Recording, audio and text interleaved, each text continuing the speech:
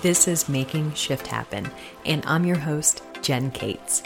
Over the years, I've coached hundreds of clients to find their ideal self through the way they nourish their bodies and minds, and now I'm here to help pass on these same strategies to you. So let's stop the madness and get your results once and for all. Let's go. All right, fam, today we're talking about a very hot topic, and I'm calling it a hot topic because both athletes and coaches are somewhat mixed on this topic, but more coaches emphasize the importance of Zone 2 endurance training versus athletes. And we're going to dive into it today. Boom, let's go. All right, so Zone 2, if you're wondering what the heck that is, it goes by many names. It can include names like endurance training, base miles. I'm sure you've probably heard that, whether you're a runner or a cyclist. LISS, or low intensity steady state training, easy miles, soul miles, so on, right? But I will say, for the most part, it's usually, it's called endurance or base or Zone 2 for the most part. Now, they all mostly mean the same thing, all right? So let's go ahead and get that out of the way. Great, we got that defined. World-class athletes. We're talking Olympic level, national level, professional level. These world-class athletes spend about 75 to 80% of their training in Zone 2 or less. Period. This is mind-blowing to a lot of us, a lot of you who might be listening, especially if you're a weekend warrior, because we're under the impression that every single training session for these high-level world-class athletes are intense or hard, and that is just not true. Many athletes, I find, absolutely scoff at the idea of Zone 2 training. They think that things like it takes too much time. It's, I've heard that it's junk miles, or it doesn't do much for performance, or some even think that it's a waste of time to just spin so slowly when you can actually improve your performance with interval training at higher intensity for shorter durations of time. Now, don't get me wrong. I am not anti-HIIT training or high intensity interval training. It's just your body can only handle so much of it, even if you're well recovered. Now, I often see this particular issue when I have new athletes coming to me, telling me that they train so hard all of the time, and they go so ham, so hard on their mountain biking rides, and they drill it, week in, week out, multiple times a week, and they are overtraining and never seeing the increase in performance. The issue is that they don't have enough slow days with their training, or their slow days are simply just not slow enough. Now, I see this especially with cyclists and runners, especially if they are at elevation. If they're already training at elevation, their body is already being demanded of so much with limited oxygen or, different density in oxygen. Now, with this, you have to keep in mind, it doesn't matter whether you're at elevation or not. You may need to train slower than you think you do in order to see the improvement that you're seeking. You don't need to add one more HIIT training or one more long interval that lasts 60 minutes, which is just ludicrous. You don't need to do that. You don't need to do more. This is when less can be more. Going slower can make you fast. The issue is that higher intensity intervals are seen as a way to get fit, right? To get you absolutely fit and shredded. I hear it so often. I've believed it myself as well. This is only partially true though. Working out at higher intensities is great for you. Very, very good for you. Love it. I support it fully. But it only helps you with working out at higher intensities. Training at higher intensities helps you work out for longer periods of time at higher intensities. It gets your body used to working at higher intensities. Whereas training in your Zone 2 heart rate, which I'll talk about in a minute if you don't know exactly what the hell your Zone 2 is. Don't worry, I'm going to dive into that really deep today. But if you're training in your zone 2 heart rate range, that actually adds to your overall output, and it helps improve your zones 3 through 5 heart rate zones, which are the more intense training zones that you're at when you're, beyond lactate threshold and things like that.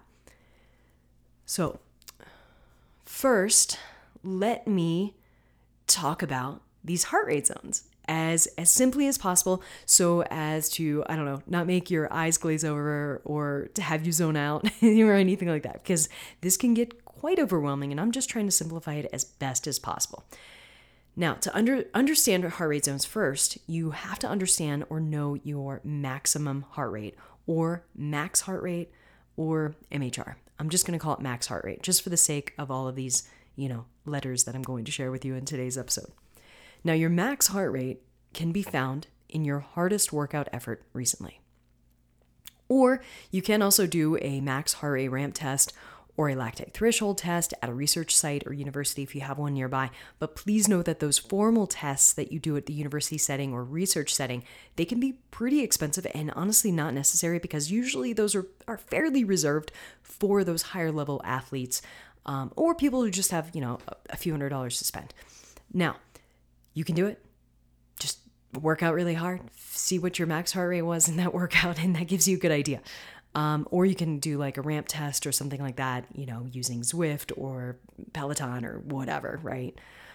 Do a major CrossFit workout, do Fran, and that'll tell you what your maximum heart rate is if you do the Fran WOD, workout of the day with CrossFit. So you have to know your maximum heart rate. Okay. Now, the old school method, because I'm sure you're probably thinking, oh, Jen, wait a minute, max heart rate. Hold on. I remember learning about this in school. And yes, it is true. We all did learn about this in school, no matter what our major was. If you took a nutrition or phys ed class or something like that, the old school method was taught to you.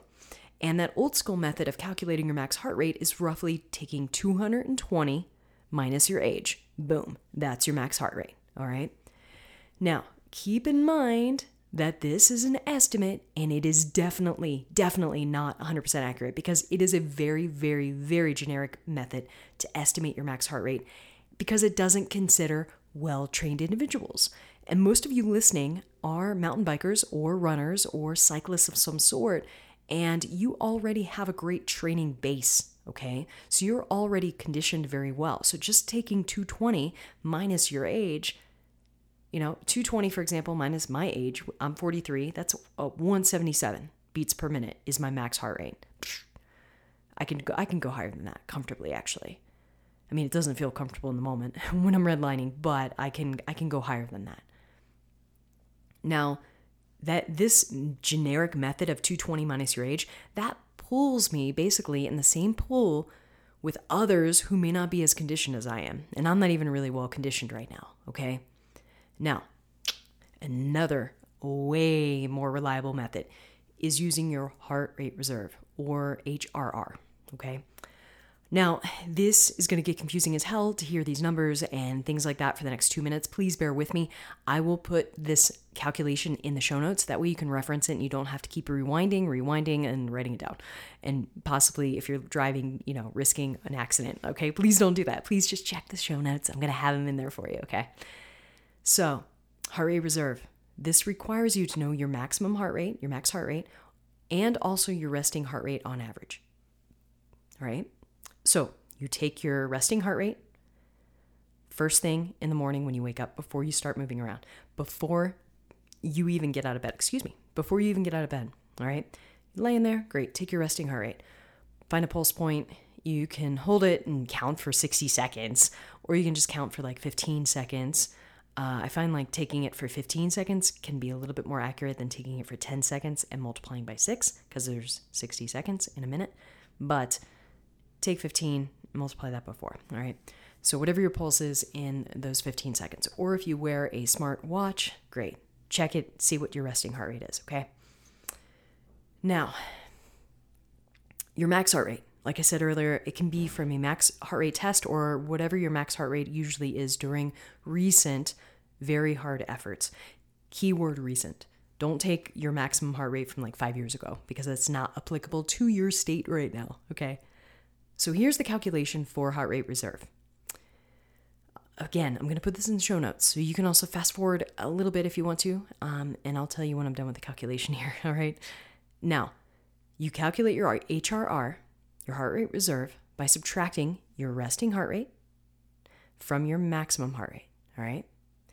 Then you have that number, so that's your heart rate reserve right there. Boom, you already found it. Easy. So that's the easy part of the calculation. Now we're trying to find the upper and lower levels of zone 2, which I'm going to talk about what these zones are in just a couple minutes, so bear with me here. But to find your upper level of your zone 2 training, you're going to take your HRR that you just found out, multiply that by 0.7 for 70%. Take that number and then add your resting heart rate back to that number. That gives you the upper bound of your zone 2 range. All right. Now, to find your lower end of your zone 2 range, you basically take your HRR, multiply it by 0.6 for 60%. And then you add your resting heart rate to that for your lower range. Okay. I'm going to use myself as an example. My max heart rate recently was around 183 in recent workouts. Thank you, CrossFit. As well as just honestly some of the intervals I've been doing. My resting heart rate right now is 50. It's usually around 44 to 46. Sometimes it goes as low as 42 when I'm really physically fit, doing a fair amount of aerobic training. Also when it's during peak training season, okay? But it's winter right now. And my resting heart rate increases naturally because, honestly, resting heart rate increases during the winter. So fun fact for you. Also, though, if you've recently recovered from COVID, I hate to talk about it right now, but let me talk about it for a moment. If you have recently recovered from COVID, then please know that your resting heart rate might be a little bit more elevated for a few to several weeks or maybe even months, unfortunately. But that's just a part of the recovery process from such a severe illness, even if it was a mild case, okay? So please go easy on yourself if you're finding that your resting heart rate is just higher, all right? You just survived something. So please pat yourself on the back. Now, to do this, resting heart rate, heart rate reserve calculation. For me, my max 183, my resting is 50. I take 183 minus 50, that comes to 133. All right, that's my heart rate reserve. Awesome. By the way, a really good heart rate reserve or a healthy heart rate reserve is right around 120. If you don't have 120, guess what? You need to be doing some zone 2 training, all right? Which is the key in all of this. You don't need to do any more intervals. Stop with that crap. Just do some freaking slow and steady work here. All right. So I have 133 as my heart rate reserve. I'm going to take that, multiply it by 70%. It's 93. 93 plus my resting heart rate of 50 is 143 for my upper end of my zone 2. Personally, that's kind of my happy zone. That's the zone before I start to get a little bit like, if people are asking me a lot of questions, I'm going to be like, God damn it, you're asking me a lot of questions while we're climbing. Like, this is not a time, especially for me because I have vocal cord dysfunction. So I already have a difficulty breathing. I have to consciously breathe and in a way that relaxes my vocal cords. So that way I don't sound like I'm wheezing. So 143 is usually a happy place for me in the low 140s. That's fine. But after that, I start to get into the threshold. Once I start to get closer to 150, I start to feel a little bit more like in threshold. I'm starting to feel that lactate threshold just a little bit. So, I'm feeling it definitely in like 160, 170. Screw you. You're not getting an answer for your questions if I'm around like 170, okay? In terms of heart rate. So 143 is my upper zone for zone 2. If I do that same calculation, take that 133, my heart rate reserve, and multiply it though by 0.6, then that's 80. 80 plus my resting heart rate of 50 is 130. So that's my lower end of my zone 2.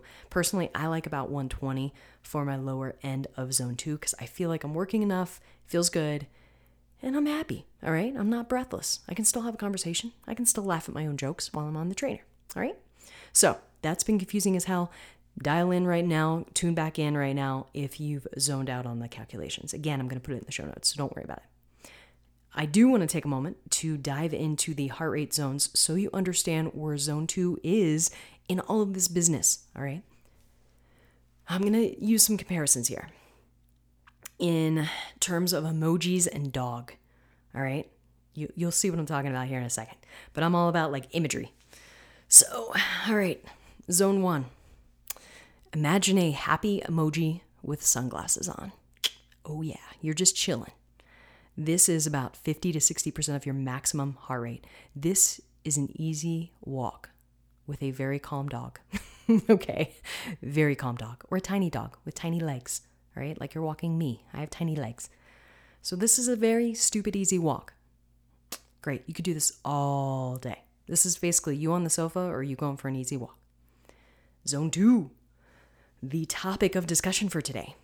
This is still a very happy emoji, but maybe you see, I don't know, like a cute puppy down the street from you, and you want to go pet him. So you pick up your pace a little bit. You're manically chasing this dog a little bit with a little pep in your step. All right, I did this constantly before I got Milo, so I get it.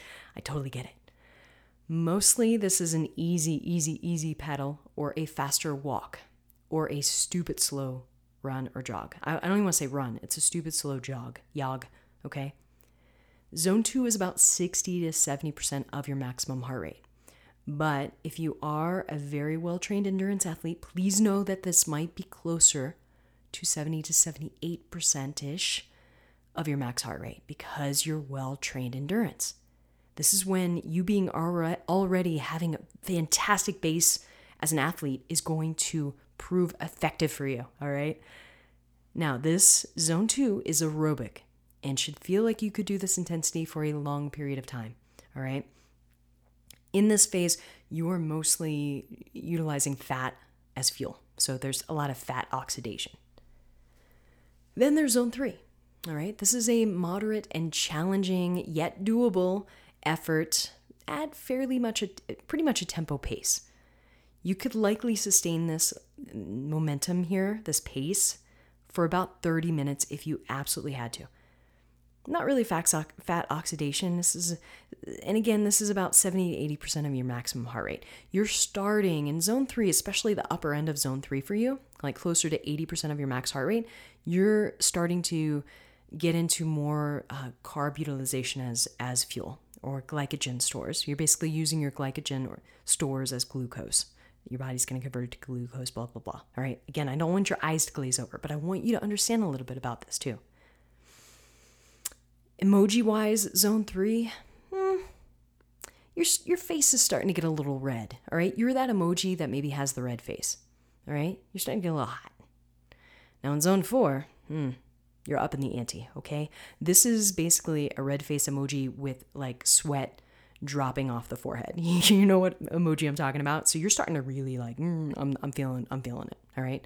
This is a hard effort that will basically leave you breathing heavier, and it's at about 80 to 90% of your maximum heart rate, all right? You're basically at this point using more glucose or carbs for energy in this zone, all right? So you're not really utilizing the fat. This is when you start to feel the burn in your muscles because of the lactate and hydrogen buildup in your muscles, which I'll talk about in a minute, okay? Because understanding that is really, you're going to be mind blown, and this will encourage you to do zone 2 training, okay? All right, zone 5, shit's getting real. This is almost a vomit face emoji, okay? I think we all know that. Or for me, in my case, this is usually the cursing face emoji if I'm even able to like speak at this intensity, okay? If you've ridden with me really hard, you know what I'm talking about. This is basically a max effort at about 90 to 100% of your maximum heart rate. Now, this hurts and it can be maintained in shorter bouts, all right? So all out efforts, we're talking like 10 seconds, 20 seconds, sometimes 30 seconds, or more if you're trained to do that, all right? Remember, like I said earlier, you can train your anaerobic, which is zone 5. You can train that by doing more of a zone 5, sure. But generally you cannot hold on to zone 5, for hours and hours on end. Now, please know, caveat here is that these zones are very individual. So the best way to know what they are is to either formally test, like I talked about earlier, it takes a few $100, or you can use the heart rate reserve method that I outlined above to get closer than just doing 220 minus your age, all right? Let's please retire the 220 minus your age. mentality that will give you, ballpark figures, but it's not going to be as accurate, especially if you are a person who works out regularly. Okay. Now, let's talk about how zone 2 corresponds to your overall performance, because now you know what the heck it is, and you know what zones are, but let's talk about how does it correspond to your performance here. Now, according to exercise physiology, your overall performance as an athlete is basically the entire, what's the word I want to use? Like the entire sum of your anaerobic capacity, so your capacity to work out at zones 4 through 5, right? Your overall fitness economy in terms of the ability of your muscles to take the oxygen and extract it from your blood and use it, because guess what? You need oxygen, right? And also the ability of your heart to pump blood, okay? So that kind of covers a lot of the basics, in terms of your metrics, going intense, going slow, all of that, right? How effective is your body at this? That's your performance. That's what rates your overall performance. Now, when you train aerobically, right? So we're talking zones 2, zone 1 for sure, chasing that puppy at zone 2, and then maybe the early parts of zone 3 for some people, maybe. Now, when you train aerobically in those zones there are training adaptations that occur, such as, and I'm going to reference my list here, a phenomenal development of an aerobic-based fitness, period. A reduced resting heart rate, which can indicate your just overall health and things like that, your overall heart health, I should say. Lower blood pressure. Improved longevity, aka you living longer. Your heart chamber volume increases. Yes, we're going to talk about this in a second. You see an increase in fat-burning enzymes in your body, and also an increase in mitochondrial density and over mitochondrial health and efficiency to process glucose, fat, and lactate. In layman's terms, glucose, like I said earlier, it's a sugar or it's energy. Again, this is simply oversimplifying, but I want it to make sense, okay?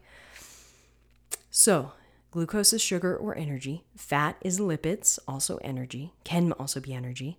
And lactate is a byproduct produced in your body by your metabolism and exercise. And we'll talk about this even more in a minute.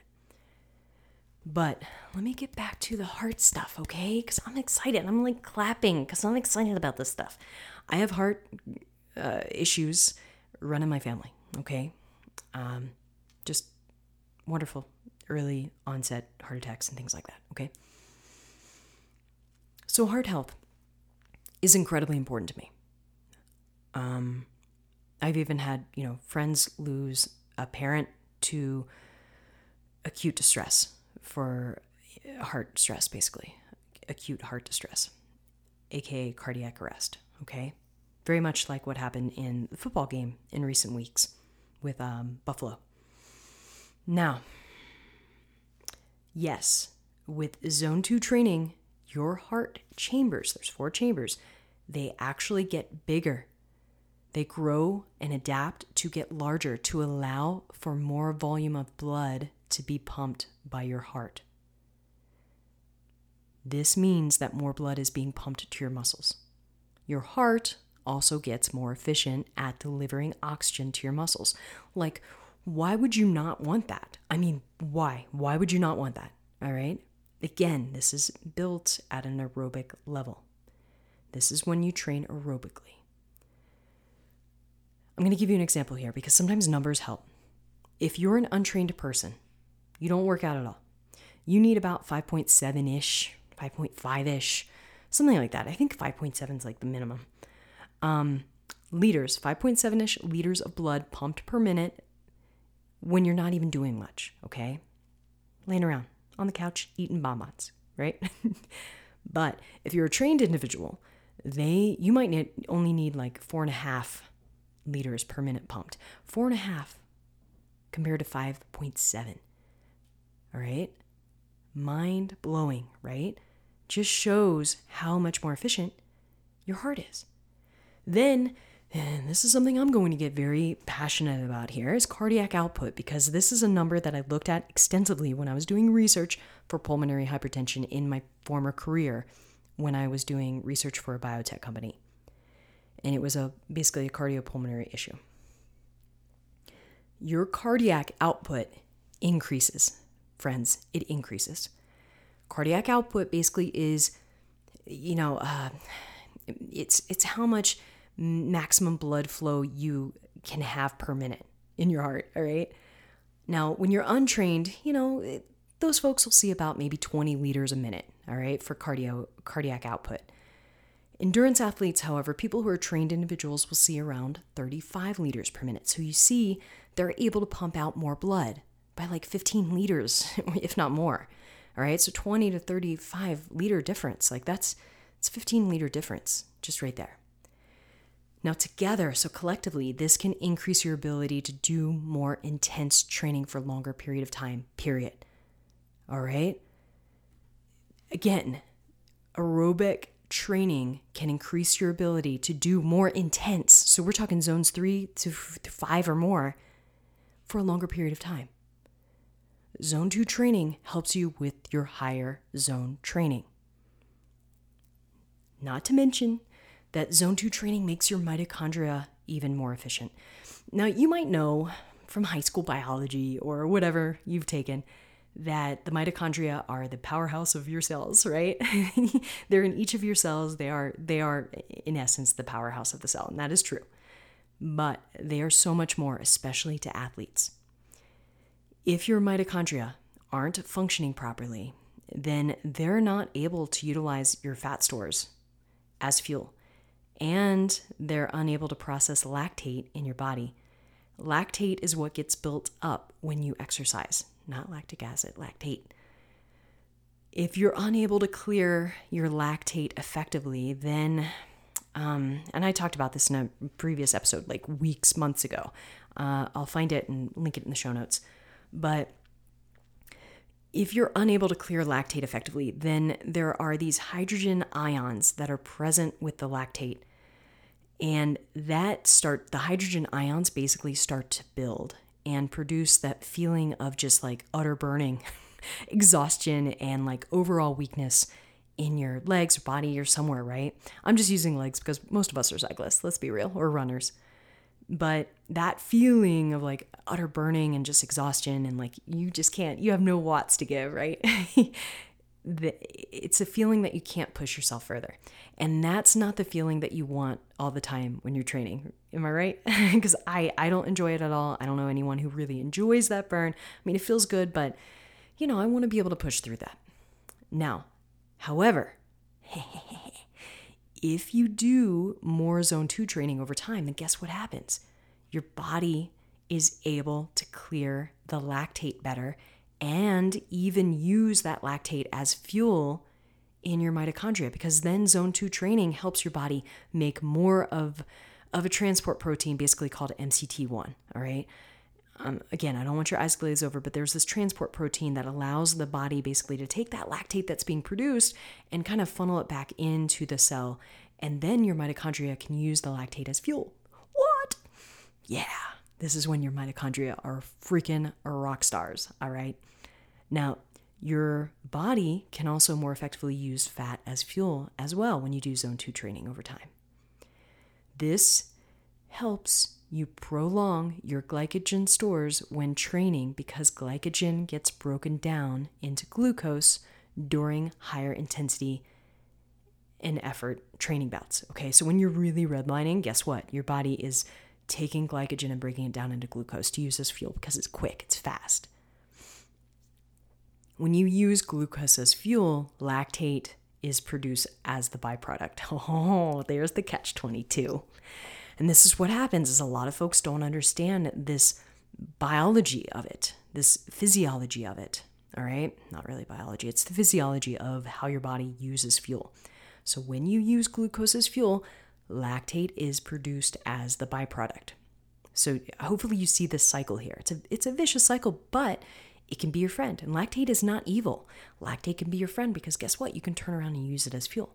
You want your body to be able to use fat as fuel, but also to be able to shuttle the lactate back into your cells as a fuel source as well. Now, of course, we also have more fat stores than glycogen stores for fuel in our body. So just FYI, believe me, I am a carb aficionado, okay? I love carbs, especially when I'm mountain biking, going for hard efforts, hard runs, things like that. Right before I do CrossFit, great, Yeah, I'm taking in some glucose, some glycogen, right? I'm taking in some carbs. But we want our body to be effective. We want our mitochondria to be effective at using fat, carbs, and lactate. That's going to be the magic trio there.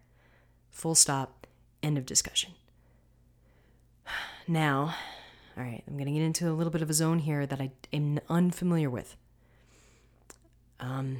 Some research is also showing that mitochondria dysfunction can maybe precede health issues. And we're talking, when I say health issues, I'm talking about things like heart disease, cancer, dementia, immune system issues, things like that, all right?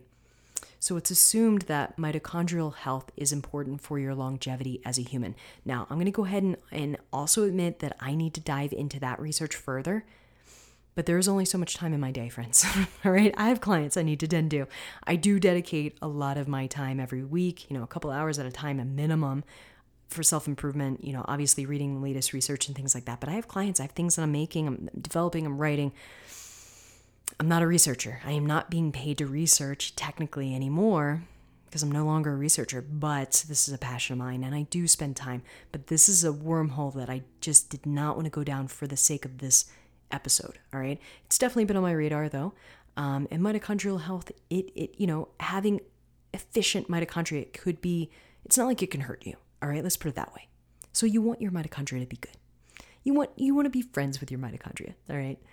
Now, but stay with me because I am going to slowly do more and more research on that. So we'll talk about that in a future episode. See, something to look forward to. Now, last point here. Zone 2 training can help with your ability to recover and also prevent overtraining. All right? This is a huge thing for me and for my clients. And please know that chronic overtraining and overexertion can lead, I don't want to say these words, but I do, but it can lead to permanent heart damage. I said it. I went ahead and said it.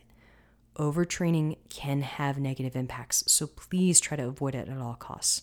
Now, I like to always say that your heart is a muscle, just like your bicep. I mean, of course, it's made from different muscle tissue, but it is a muscle, and you can overtrain any muscle in your body. So please be smart about it. And this is a big reason why base training and endurance training is so bloody important. I know everyone is like all about HIIT. Everyone wants to do HIIT. Gotta do HIIT. And I freaking do CrossFit and I mountain bike. So of course I do HIIT naturally just because of the sake of those sports. And don't get me wrong, I am not against HIIT, which is that high intensity interval training that I mentioned earlier.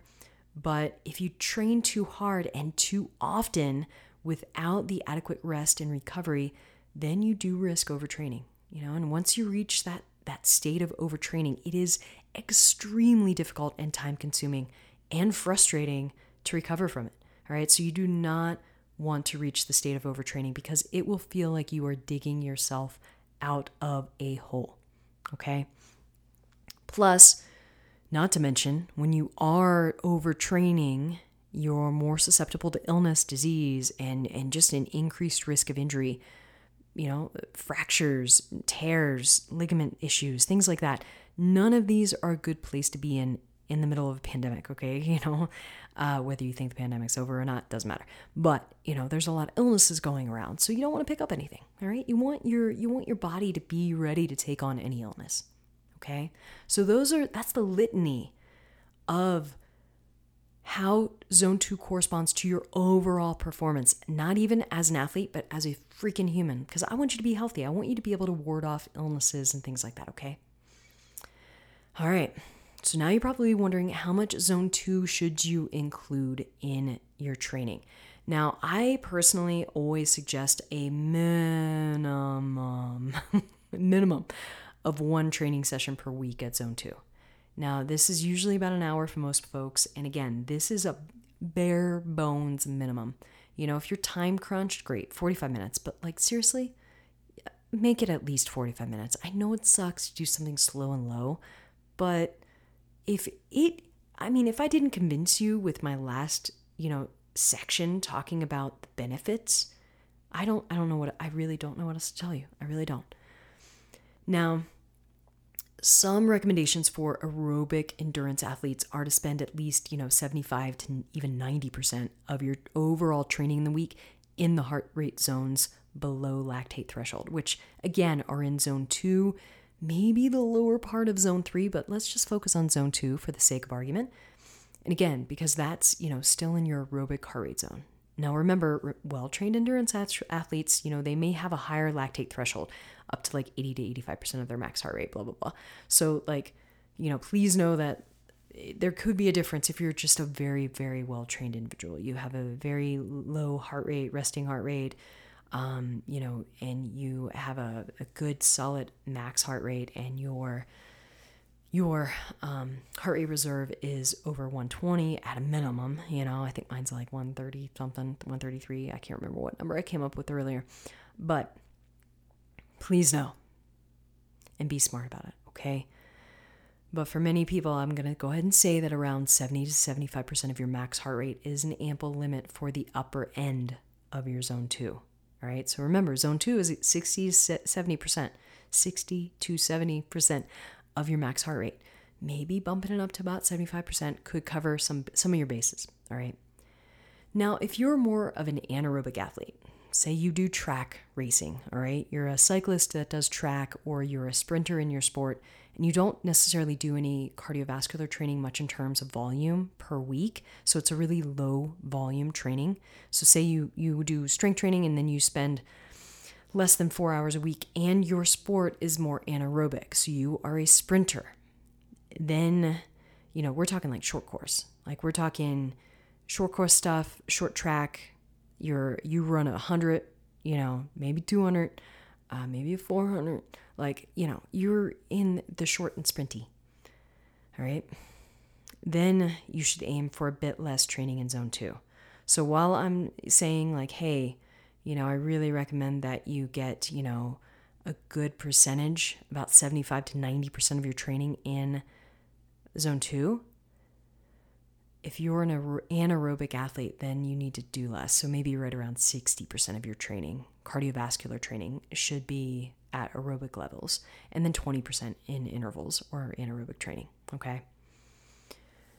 So if you, however, talk to elite coaches and even elite level athletes, not people who think that they're elite, but truly elite level athletes at the Olympic level, and you ask them how much time they spend training in zone 2, many times they're going to say at least 75 to 80% of their training, their cardio training, is in zone 2, which is very mind-blowing, okay?